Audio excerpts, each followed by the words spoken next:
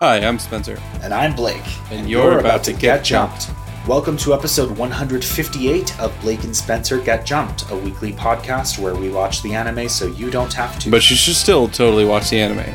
This week on Get Jumped, we're watching Kill La Kill episodes 19 through 21, where Nudist Beach sucks you right out of your clothes, Ryuko gets some new, happy, very fake memories, and Satsuki and Ryuko try on each other's outfits. You gotta try on each other's outfits when you're enemies. You know how Sonic is nude and Dr. Robotnik wears that weird S&M outfit? Well, sometimes Sonic is like, I want to put that on. And sometimes Mr. Robotnik is just like, I am a never nude, so I never take off my clothes. Don't ask me any more about it. I'm a never nude. Anyways, let's jump in.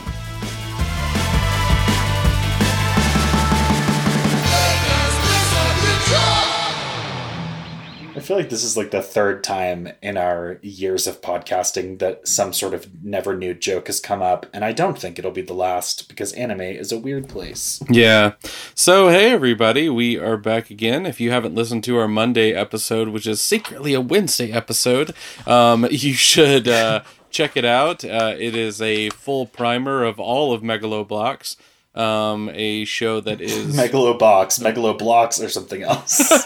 Mega Blocks, I guess. I said Megaloblock. God, now I said it wrong. Oh God, you said it wrong the first time too. No, I let the record show that I didn't say it wrong the first time. And check the tapes. Don't you record and listen to it, because that's not how. God, if only we had been recording this for some reason. So, hey, I think the biggest news that we should talk about is the fact that after this episode, there's only one Kill la Kill left of our show. Yeah, I did not realize that until the end of one of our episodes today. They made a joke about how there wouldn't be any more episode previews, and I was like, oh, we must be at the end, huh? Yeah, so be prepared for that. So if you're trying to come up with a show that's gonna be replacing Kill la Kill, we will add that up for voting soon. If you are interested in somebody getting early access to picking out some of the stuff, as well as getting more votes than just the normal amount of votes, you can also become a patron, and they get additional say. So last time, the way that it worked, I did a regular show just from Blake, one from me, one from the online community, and then one directly from the patrons, and the patrons all voted on them. So that was really exciting and fun, and I would like to do that again. I thought that was... Yeah, I think that's the best way to do it, because, then Spencer and I get to put a horse in the race directly, which feels nice because we're the hosts, but we also make sure that everybody gets a voice, that the patrons get a voice. And again, if you are a patron, I believe you get 2 votes to everybody else's 1. Correct. It's like living in a small state. Your vote counts more than people that live in a big state. Yeah. It's in America. It's not a joke. It's just a fact. If you live in America, your votes do not count the same as other people, depending on which state you live in. Yeah. Some people's votes have more power. If you're a patron, you are a small state person, from a voting metaphor. Yeah. So anyways, get excited, get pumped, because we are going to be putting out a new show soon. New shoe. And Who knows if there will be new shoes involved, but probably. Yeah. Well, other than that, I didn't have a bunch of news this week, other than the fact that I am all the way caught up now with Demon Slayer, which was a revelation of a show that I decided to run all the way through. And the biggest reason I wanted to do that is because I would very much like to see an anime movie that is very good in theaters. Rashad and I have talked about going to see that movie together, but one of the problems with it is because it's canonical, it's good to know what the hell you're about to watch a little bit. I had watched very little of Demon Slayer, basically like the first 5 episodes of Demon Slayer, and then I just kind of got off topic when I was watching it, so I just kind of fell away. But I will say, after picking it up, some of the fights are ridiculous, and some of the fights are fantastic, and so it's just kind of... Interesting. So my experience, so I've watched a little bit of Demon Slayer, but as you know, I watch things very slowly. But I've really enjoyed it, and I can completely see why it's so popular. Although the insane degree of its popularity is still a little mystifying, just because like it's outselling One Piece, and that's wild. But I get it; it's a really good show. If I'm remembering correctly, Spencer, before now, your opinion on Demon Slayer was one of sort of vague disinterest based on not having it grab you. Is that right? Yeah, I wasn't blown away with it when I originally started watching it, and the biggest reason why is because it leans pretty heavily on there's some really interesting stuff that happens with it, some gore stuff that happens with it that I'm not 100% on, interested in all the time. And then the other thing that it does a lot is it switches between its very serious subject matter to like really silly humor. And it changes the animation style when it does it, and it feels very out of left field when it does it as well. Which set me off originally on it, and I still sort of feel that way about the show. Because I think that the show does. I think the show does fighting animation really beautifully. I think it does the fact that it mixes different ways that different kind of palettes and different ways that it does. It's definitely a mixed media anime. So if you don't, I think we've talked about it a bunch of times on the show, but mixed media just means that there's like one animation style mixed with another animation style. If you're talking about it specifically inside of like, direct art, so like if you were talking about like painting, you could think about it as mixed media might be you use watercolor and also you're using clay to mold over the top of it, or you're going to be putting like different, like maybe you're doing like a mosaic on top of oil as well. So you're mixing the kinds of way that you're doing the art. And Demon Slayer really does that. You see it really, really come to fruition when he starts using his different water techniques, and I put water in quotes when I say it, even though you can't see my quotey fingers, because the techniques don't actually shoot out water, I don't believe. But the animation style is to show you what it feels like with the slashing techniques that he's doing, in a really beautiful and cool way. And that really started to catch me. And then I got into the storyline where you learn about the big bad, and the big bad is fascinating. He is a really cool character. There is also a build-up of like the characters that are his underlings, and you start to learn about them as being like the big bad core that you have to defeat in order to get to the big bad. And it really stroked that part of my shonen trash piece of me that's just like, oh, you get to fight an Elite Four before getting to a champion? Yes, I want, yes. Yeah. Give me that. That is the correct way of things, and I approve. Yes. Blake would like everything to be an Elite Four style Pokemon game and every manga or every anime style. Everything is either Pokemon or Digimon, and I will explain why. Thank you for coming to my TED Talk. Anyways. Because we're going to be talking about scary Digimon on our weekly Jump episode. Oh, yeah. Okay, before we get started with our episodes, though, we have to learn what happened previously on, unless you have anything else. I don't know if you do. Mouse Rat is releasing an album for the 10th anniversary commemoration of Parks and Recreation. This is not anime news, but it is fun and nerdy, and particularly relevant to you, Spencer, because you are a huge Parks and Rec fan. That's true. And yeah, so they are releasing an album. I think, if I'm remembering correctly, Pete sent me a link about this earlier today. So this news may be completely fresh. Obviously, we're recording a few days before you hear it, but still pretty new as far as I know. They're releasing a 10-year anniversary commemorative album for Parks and Recreation, including songs from the show or songs referenced in the show. There's a track listing and everything. And I think it's a mouse. I think it's under the heading as a Mouse Rat album, which is the fictional band played in by one of the characters from Parks and Recreation. And It includes songs from other characters. So that is, let me see, that's coming out on August 27th, which is a couple months away, but it'll be here before you know it. It includes the big hits like 5,000 Candles in the Wind, The Pit, Sex Hair. It also has, I believe, at least one Duke Silver song on it. And I think a couple of other music artists from the series are featured. So, color me interested. If you're a Parks and Recreation fan, check that out. If you're not a Parks and Recreation fan, you should consider watching it because it's a very good show, even though it's on stupid fucking Peacock and nobody should use Peacock. Yeah. But other than that, let's go ahead and jump into our episodes for this week. So, Blake, tell us what happened previously on Kill la Kill. Well, I'll do my best.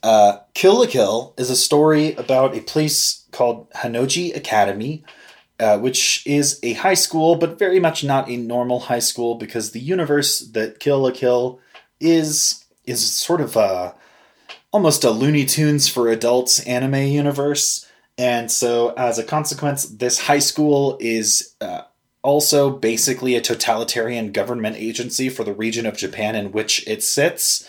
And the student body president, a girl named Satsuki, is functionally the dictator of the entire town surrounding the high school, as well as everybody going to the high school. She is somewhat villainous and is guarded by 4 people known as the Elite Four, which are, various students that have special powers. The characters in this show gain special powers by special uniforms that they wear called Goku uniforms. The clothing has something called a life fiber in it that is able to enhance people's abilities to the point that they are able to do wacky anime shit. Our main character is a girl named Ryuko. Ryuko shows up at Hanoji Academy one day with a chip on her shoulder because her father was killed recently and she thinks Satsuki is at fault. She begins a campaign to fight her way through Satsuki's Goku-uniformed goons. She eventually fights her way up to the Elite Four, and around the time that she defeats all of the members of the Elite Four, we find out that life fibers, the things that make the Goku uniforms work, are actually parts of an alien organism that hit the Earth early on in humans' evolutionary timeline, and in fact, the life fibers came down in this primordial life fiber and decided that the progenitors of humanity had sort of the greatest evolutionary opportunity or potential. And so the life fibers actually spurred and arguably created the evolution that led to humanity. It did this by forming clothes around us, and so we evolved into humans while also sort of coming pre-packaged with the inherited assumption that humans wear clothes. This means that clothes are actually evil, and they are, I guess not all clothes, but most clothes have life fibers sewn into them because there's a global conglomerate called, oh god, it's escaping me and I don't think I have it in the notes. There's a global conglomerate, I can't remember the name, they make like 70% of all the clothes in the world, including 100% of the clothing markets of several large countries, and they are expanding quickly. The CEO of this company is a woman named Ragyo, who is actually Satsuki's mother, but is actually an alien. Oh god. So some of this gets clarified in this episode, and I may be using clarified a little bit loosely because if you're listening along, you can tell that this is some wacky shit. So she's an alien, although I think maybe she just allowed herself to be possessed by the aliens and has had her body transformed by them since. But her body is basically functionally unkillable life fibers 100%. And she revealed that her villainous plan is to have all of the life fibers sewn into the clothes scattered across the world take over their hosts, which is the sort of end game that was planned by the primordial life fiber all those thousands of years ago, millions of years ago, however long it was, that it landed on the Earth and started causing humans to evolve. And now they are creating these things called covers, which are basically clothes looking for a person to put inside of them, which allows them to kind of feed off of that person's energy and be an organism, but the clothes are in charge. So this is kind of the end game that Ragyo has been working toward. She also has a right-hand lady named Nui who has been helping her with this. And as Satsuki's mother, kind of figured that Satsuki was inadvertently helping her with this as well by having people get trained to use Goku uniforms at the academy. Satsuki, however, it turns out, was aware that her mother was secretly an alien plotting to overthrow the world and has been preparing for this day to fight her. Satsuki has a special piece of clothing called Junketsu, which is not a Goku uniform, but is something called a Kamui, which is, instead of being comprised with a life fiber, it is comprised out of life fibers. So all of the fibers are life fibers. Ryuko, our main character, also has one of those called Senketsu, and they've been fighting each other, but now they kind of join forces against Ragyo. They have a big fight. All the covers are threatening to take over the people in the school, and Satsuki and Ryuko are trying to stop Ragyo from doing this. And that's pretty much where we left off right after Ragyo pulled out Ryuko's beating heart from her chest to reveal that it is wrapped in life fibers because Ryuko is not human either. And that, I think, brings us to episode 19. Yeah, so episode 19. I didn't mention Mako. Yeah, well, Mako's a hilarious friend to Ryuko who has been a constant through the series as well and is sort of a charming dummy. And yeah, she's definitely a dummy. Anyways, she is. This episode is called episode 19. Raindrops keep falling on my head. It's fantastic. So yeah, these are all good episodes. Yeah, so this episode basically, I want to say the only thing that is really, really important to begin with this episode is that Mako is almost going to be taken, or she is going to be taken, and they are fighting against them. They're fighting the good fight, but they are really, really losing, and so Lady Satsuki has to pull out her final plan, and that is that she is going to set off a bomb, and it is going to explode everything around them. Because of that, everything is exploded, and then we're gonna jump forward a month. Yeah, I got the impression that this was to cause an end to the fighting because the destruction would be too much, maybe too in the way.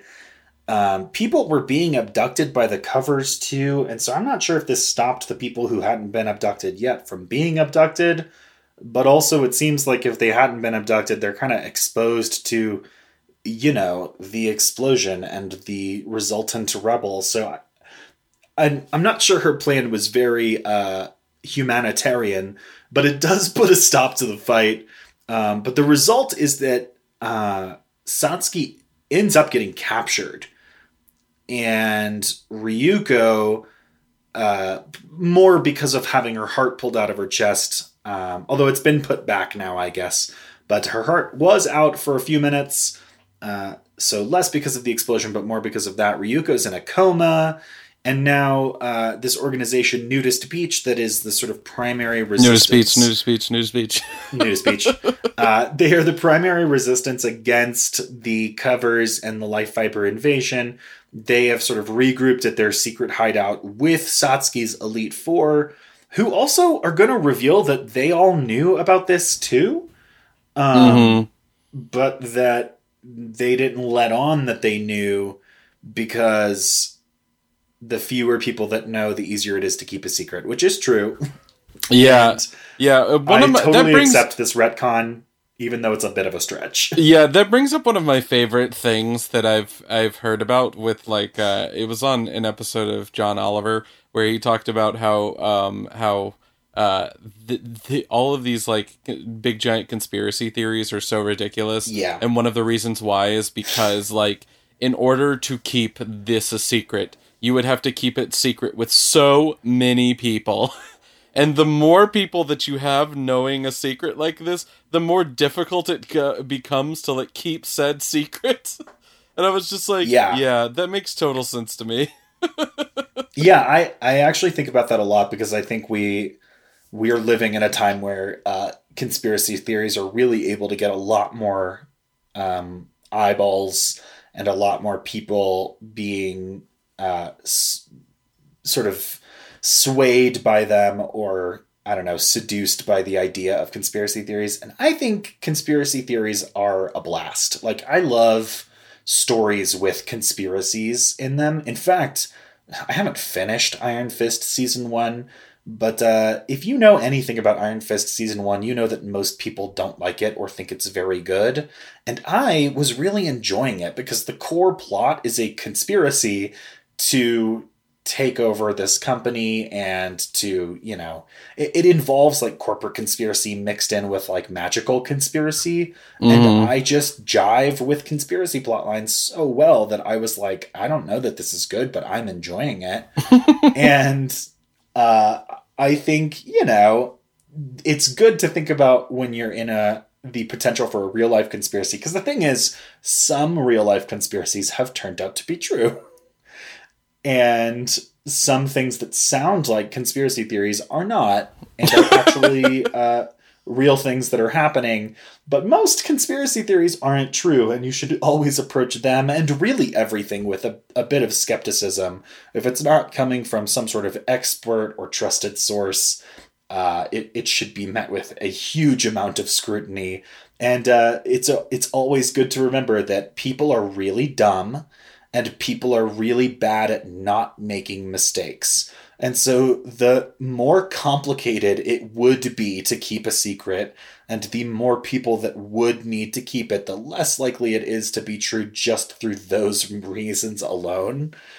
And so, yeah, the Elite Four is using this theory in practice here and revealing that they, the four of them, and Satsuki, who we already had revealed, knew about this conspiracy. They are the only ones that were in on it, along with, I think, like the head of the sewing club or something like that. It was like a total of 6 or 7 people at the school were aware of it, because they were either the higher ups, being the Elite Four and the school president, or I think the sewing club guy was the one making the Goku uniforms. They're also going to reveal in these episodes, maybe at this point, but I don't remember exactly, that the Goku uniforms, from Ragyo's perspective, were there to help create a dependence on the life fiber clothing, but actually the use of the Goku uniforms allowed the students to become resistant to life fibers.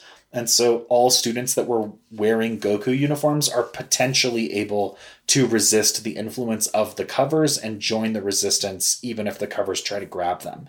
And I love this little detail. Like, this is a show that is based on pure insanity, but it actually has a lot of internal logic that's really pleasing and that you could follow from start to finish, even though the sort of logical steps you're taking on the way don't make any goddamn sense on their own.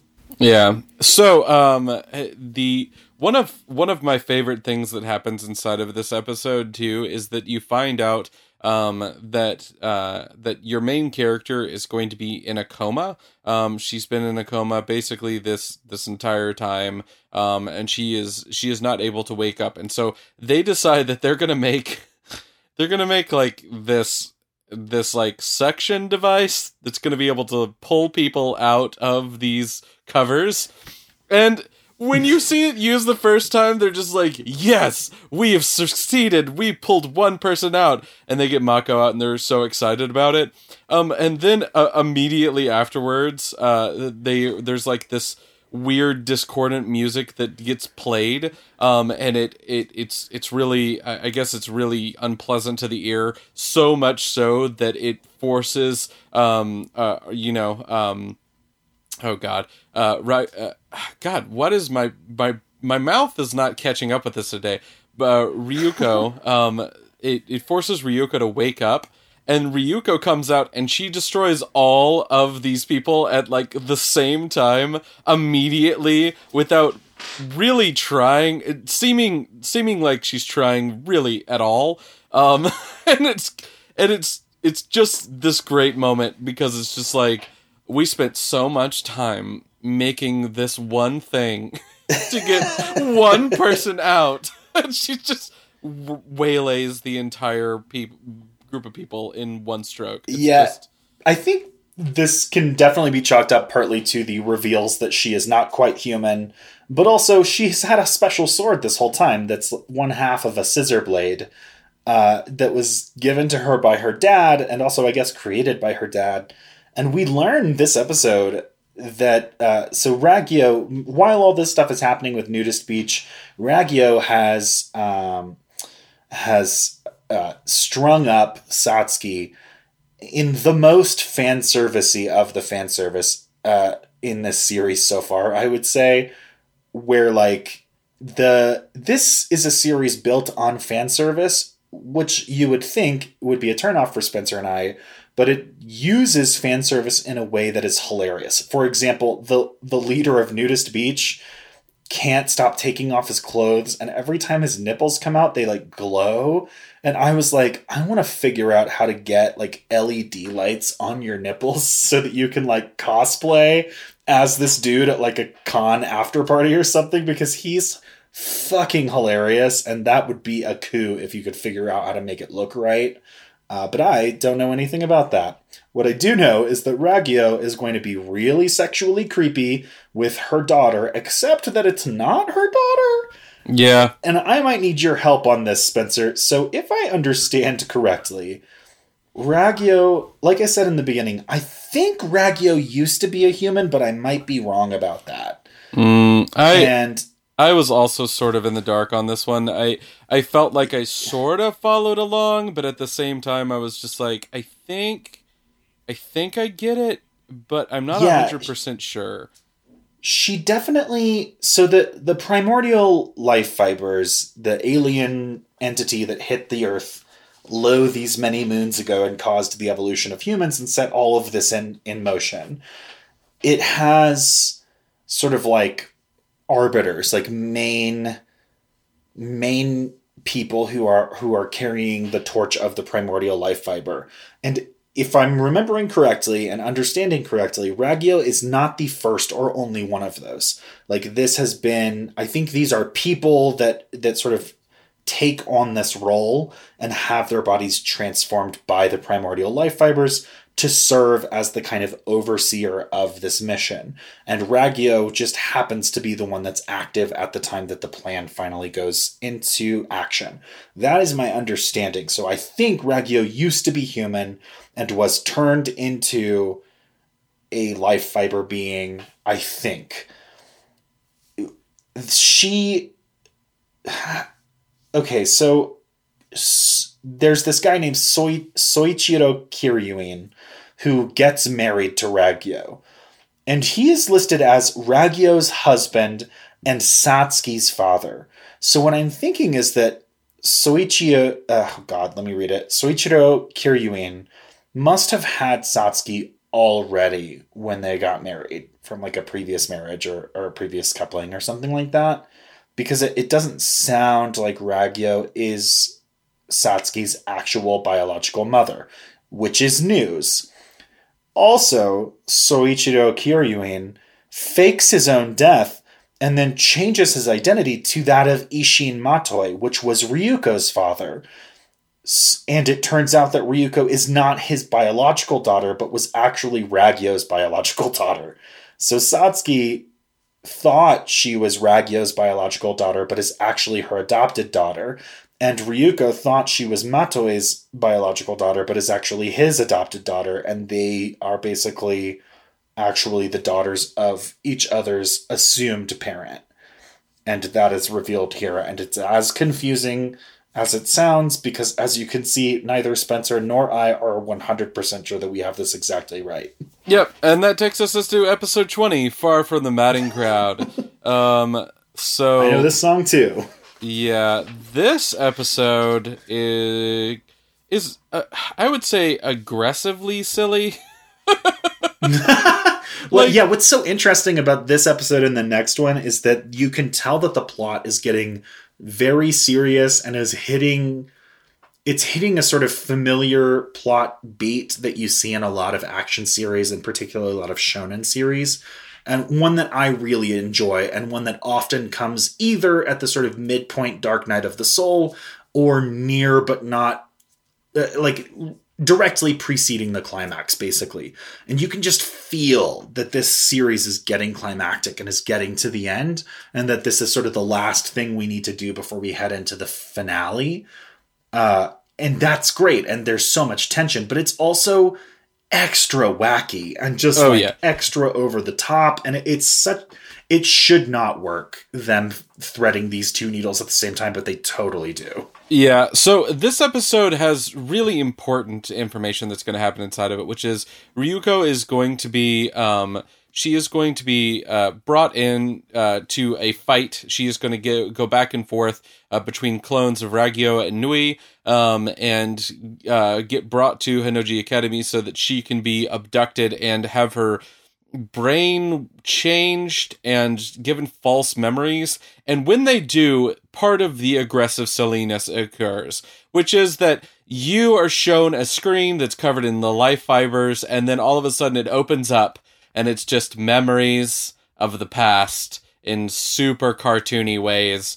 It is so silly. But also it works really well though. Yeah. And actually tricked me for a second where I was like, wait, this isn't her past. Oh, they're implanting memories. And like, I like that I had to do that like sort of mental double take, because to me that says that the sequence is kind of doing exactly what it's supposed to do. Yeah. It was very interesting. But it also led into another important thing that happens inside of this episode. Which is after she gets captured, she is forced to put on Junkets. And this is going to like really mess with her, and turn her kind of into like a new person almost. It's like... Yeah, I got the impression that Junkets was put on her as a part of the brainwashing, and like its influence sort of helped them get in her mind. But maybe I'm making that up. I think it's open to interpretation in some parts, because this is a show that's built on ideas and not details. Yeah, exactly. A show built on ideas.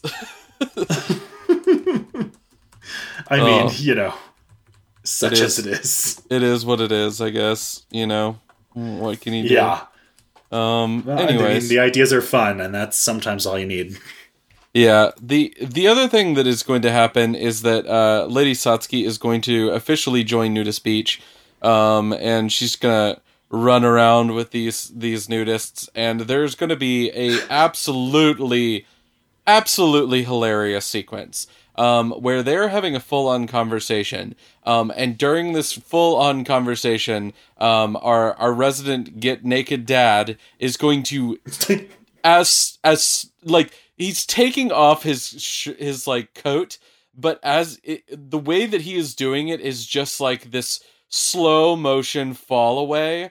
That is just, it's one of the most hilarious things that I've seen on this show so far, because it's such a good visual joke. They just don't talk about it. Like it's just as read, it's just. But he's also the one that has the glowing nipples, and any time that you would see his crotch, it also glows, and it just gets me. It's just so fucking funny, because like I said, it's that like drawing attention to the fan service to sort of poke fun at it rather than actually to titillate, which is usually what fan service is there for, and usually why I don't like it. Mm-hmm. And what I did not particularly care for about the Ragyo keeping Satsuki prisoner section, because it was unironic fan service, but for him, the irony is on full blast all the time, and it's so fucking funny.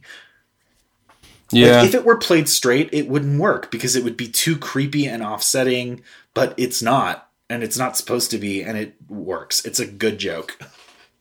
Yeah, it's a really, really funny joke. It's really hilarious. But Ryuko is going to show up wearing Juquettes, and she is going to fight on behalf of the baddie baddies. And because of this, that's going to take us into episode 21, Incomplete. And man... Yeah. I love this. This is the trope I was referring to earlier, which is the hero goes bad.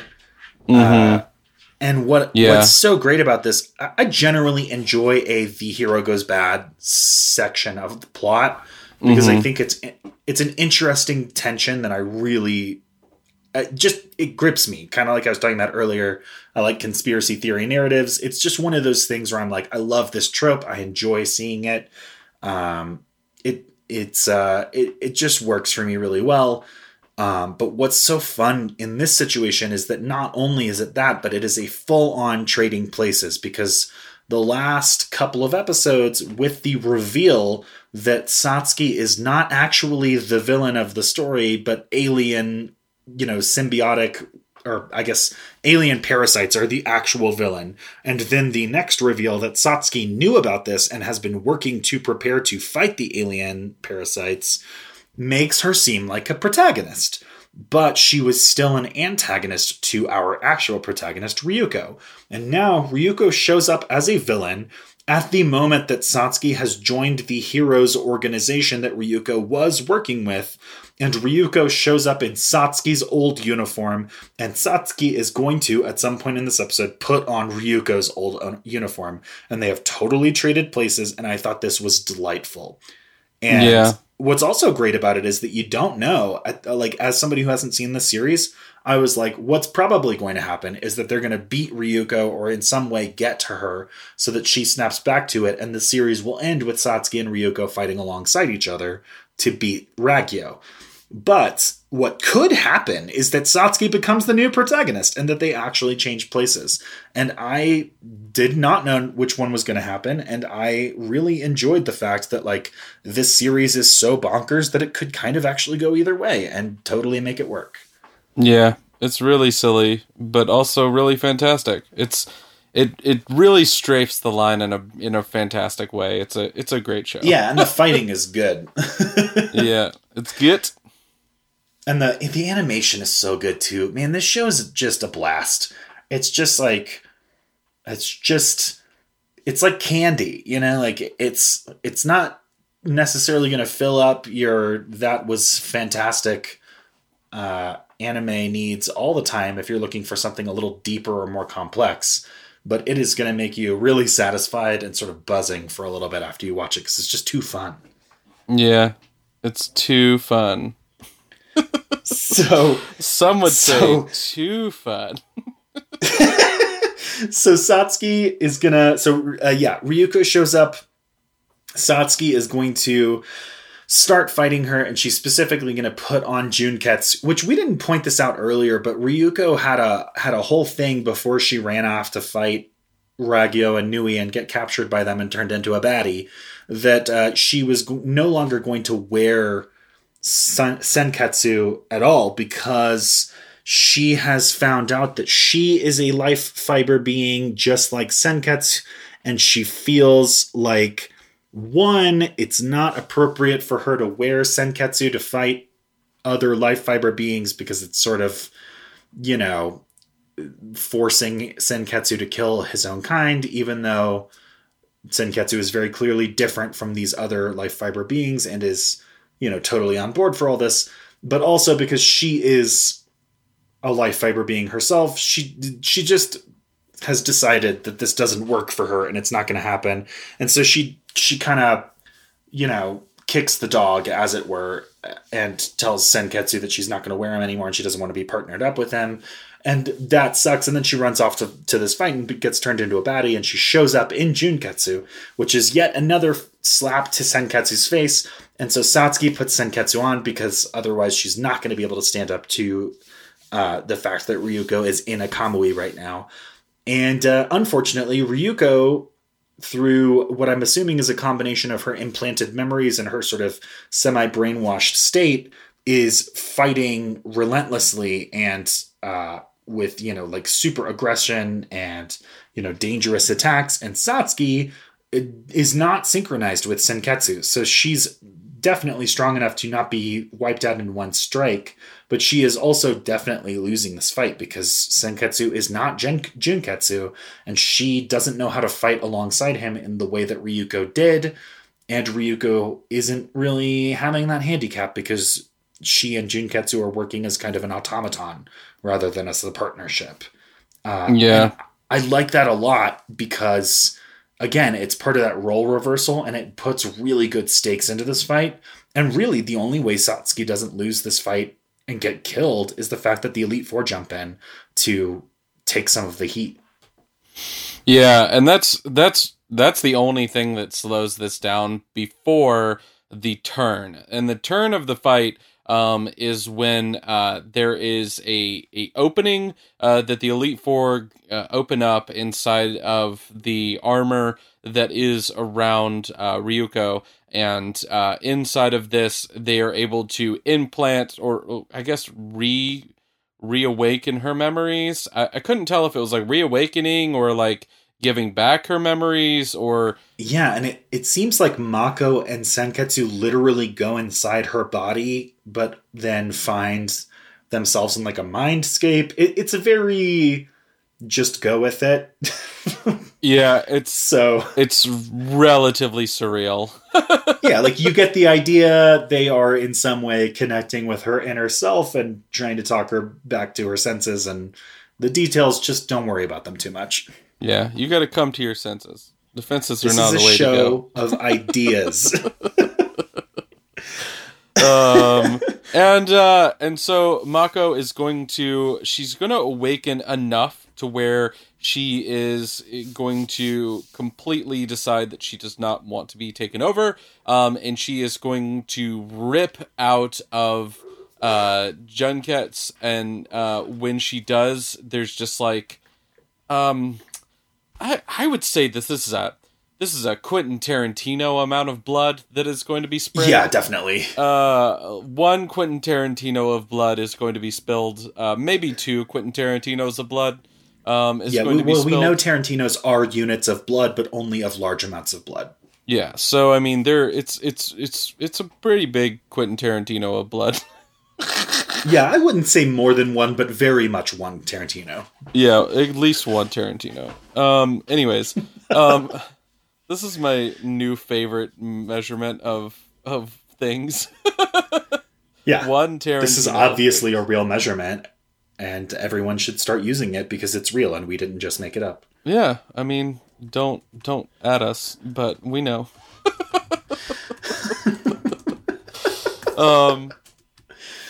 What else? There's more that happens in this episode. I think not really though. The episode sort of basically just leaves you there. Yeah, there's not a ton going on to talk about because most of it is fighting, and as we've covered on this show, talking about fighting has challenges in that, big moments of the fight you can discuss them, but the sort of various backs and forth, especially from a high budget visual show like this, it's hard to put that into words. This is something you should watch, but suffice it to say that after the heroes were sort of on the back foot, they are able to bring Ryuko back to her senses, and she is able to reject Junketsu and get herself out of it, which is actually significant because Nui shows up in the fight at some point to reveal that Junketsu's life fibers have been wrapped like around Ryuko's heart or brain or something. And so like they cannot forcibly remove Junketsu from Ryuko without killing her. But when she removes it from herself, she is able to survive through the power of anime protagonist willpower. And it's pretty cool. Yeah. And then she rips herself out of it. It is unreal. It is Yeah, so much where blood. it leaves us, I think Ryuko is... I get the impression that Ryuko is going to renege on her earlier statement that she would not wear Senketsu anymore and put it back on. I suspect that Junketsu, which seems to be less of a being and more of a tool, will be put back on by Satsuki, and that they will fight alongside each other to take out Rakio, who in the meantime has activated all the covers across the world and has made the primordial life fiber fly for reasons that will probably result in an aerial battle or maybe some shit in space, because this is anime. But I don't know. But that's what I'm guessing. It seems to me that Ryuko is poised to become the hero again, and probably to wear Senketsu doing it. But I don't know. That's where it seems like we're left off, and we're definitely going to do our last Kill la Kill coverage next time. So we'll not next. You know how this works. It's not our next episode, but it'll be the next Kill la Kill episode, and so we'll find out if I'm right or not. Yeah. So get excited, or don't. Do whatever you want to do. Anyways, we'll see you next time. We'll see you next time. But after these credits, listen to a little preview. A little baby preview.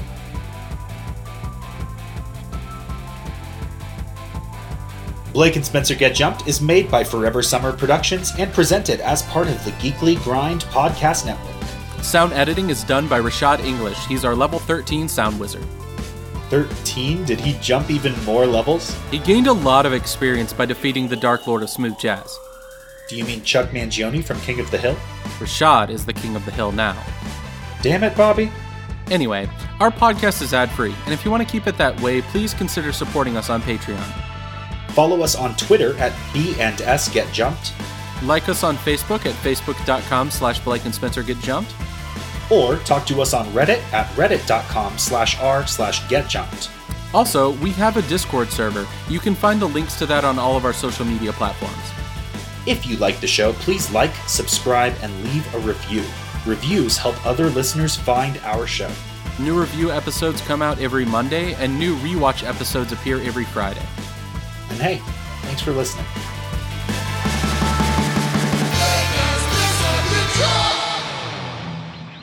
Hello, my name is Jeremy Snow, owner and editor-in-chief of The Geekly Grind. We interrupt your awesome, regularly scheduled programming to ensure you're aware of the Geekly Grind podcast network, of which this show is a treasured member of. If you haven't had a chance to check out our site, you can do so at thegeeklygrind.com, and while you're there, take a look at the other members of our steadily growing podcast family, including the anime-centric Blake and Spencer Get Jumped, discovering new heroes on Comic Book Keepers with Chris and Lance, exploring the vast universe of geekdom with Geeksploration, or appreciating animation's finer details with JD's Ink and Paint Club. Escape your weekly grind at the Geekly Grind. Next time on Blake and Spencer Get Jumped, we're watching Naruto Shippuden episodes 49 through 53. Where we're going to need some scalpels, stat, and also some plot, stat, and also, I guess, we're going to need more sassy Sai, stat, or whenever. Just, we'll need them eventually, I guess. Well, you gotta be careful with those scalpels, or else you'll get a Tarantino of blood. Boom. Got it.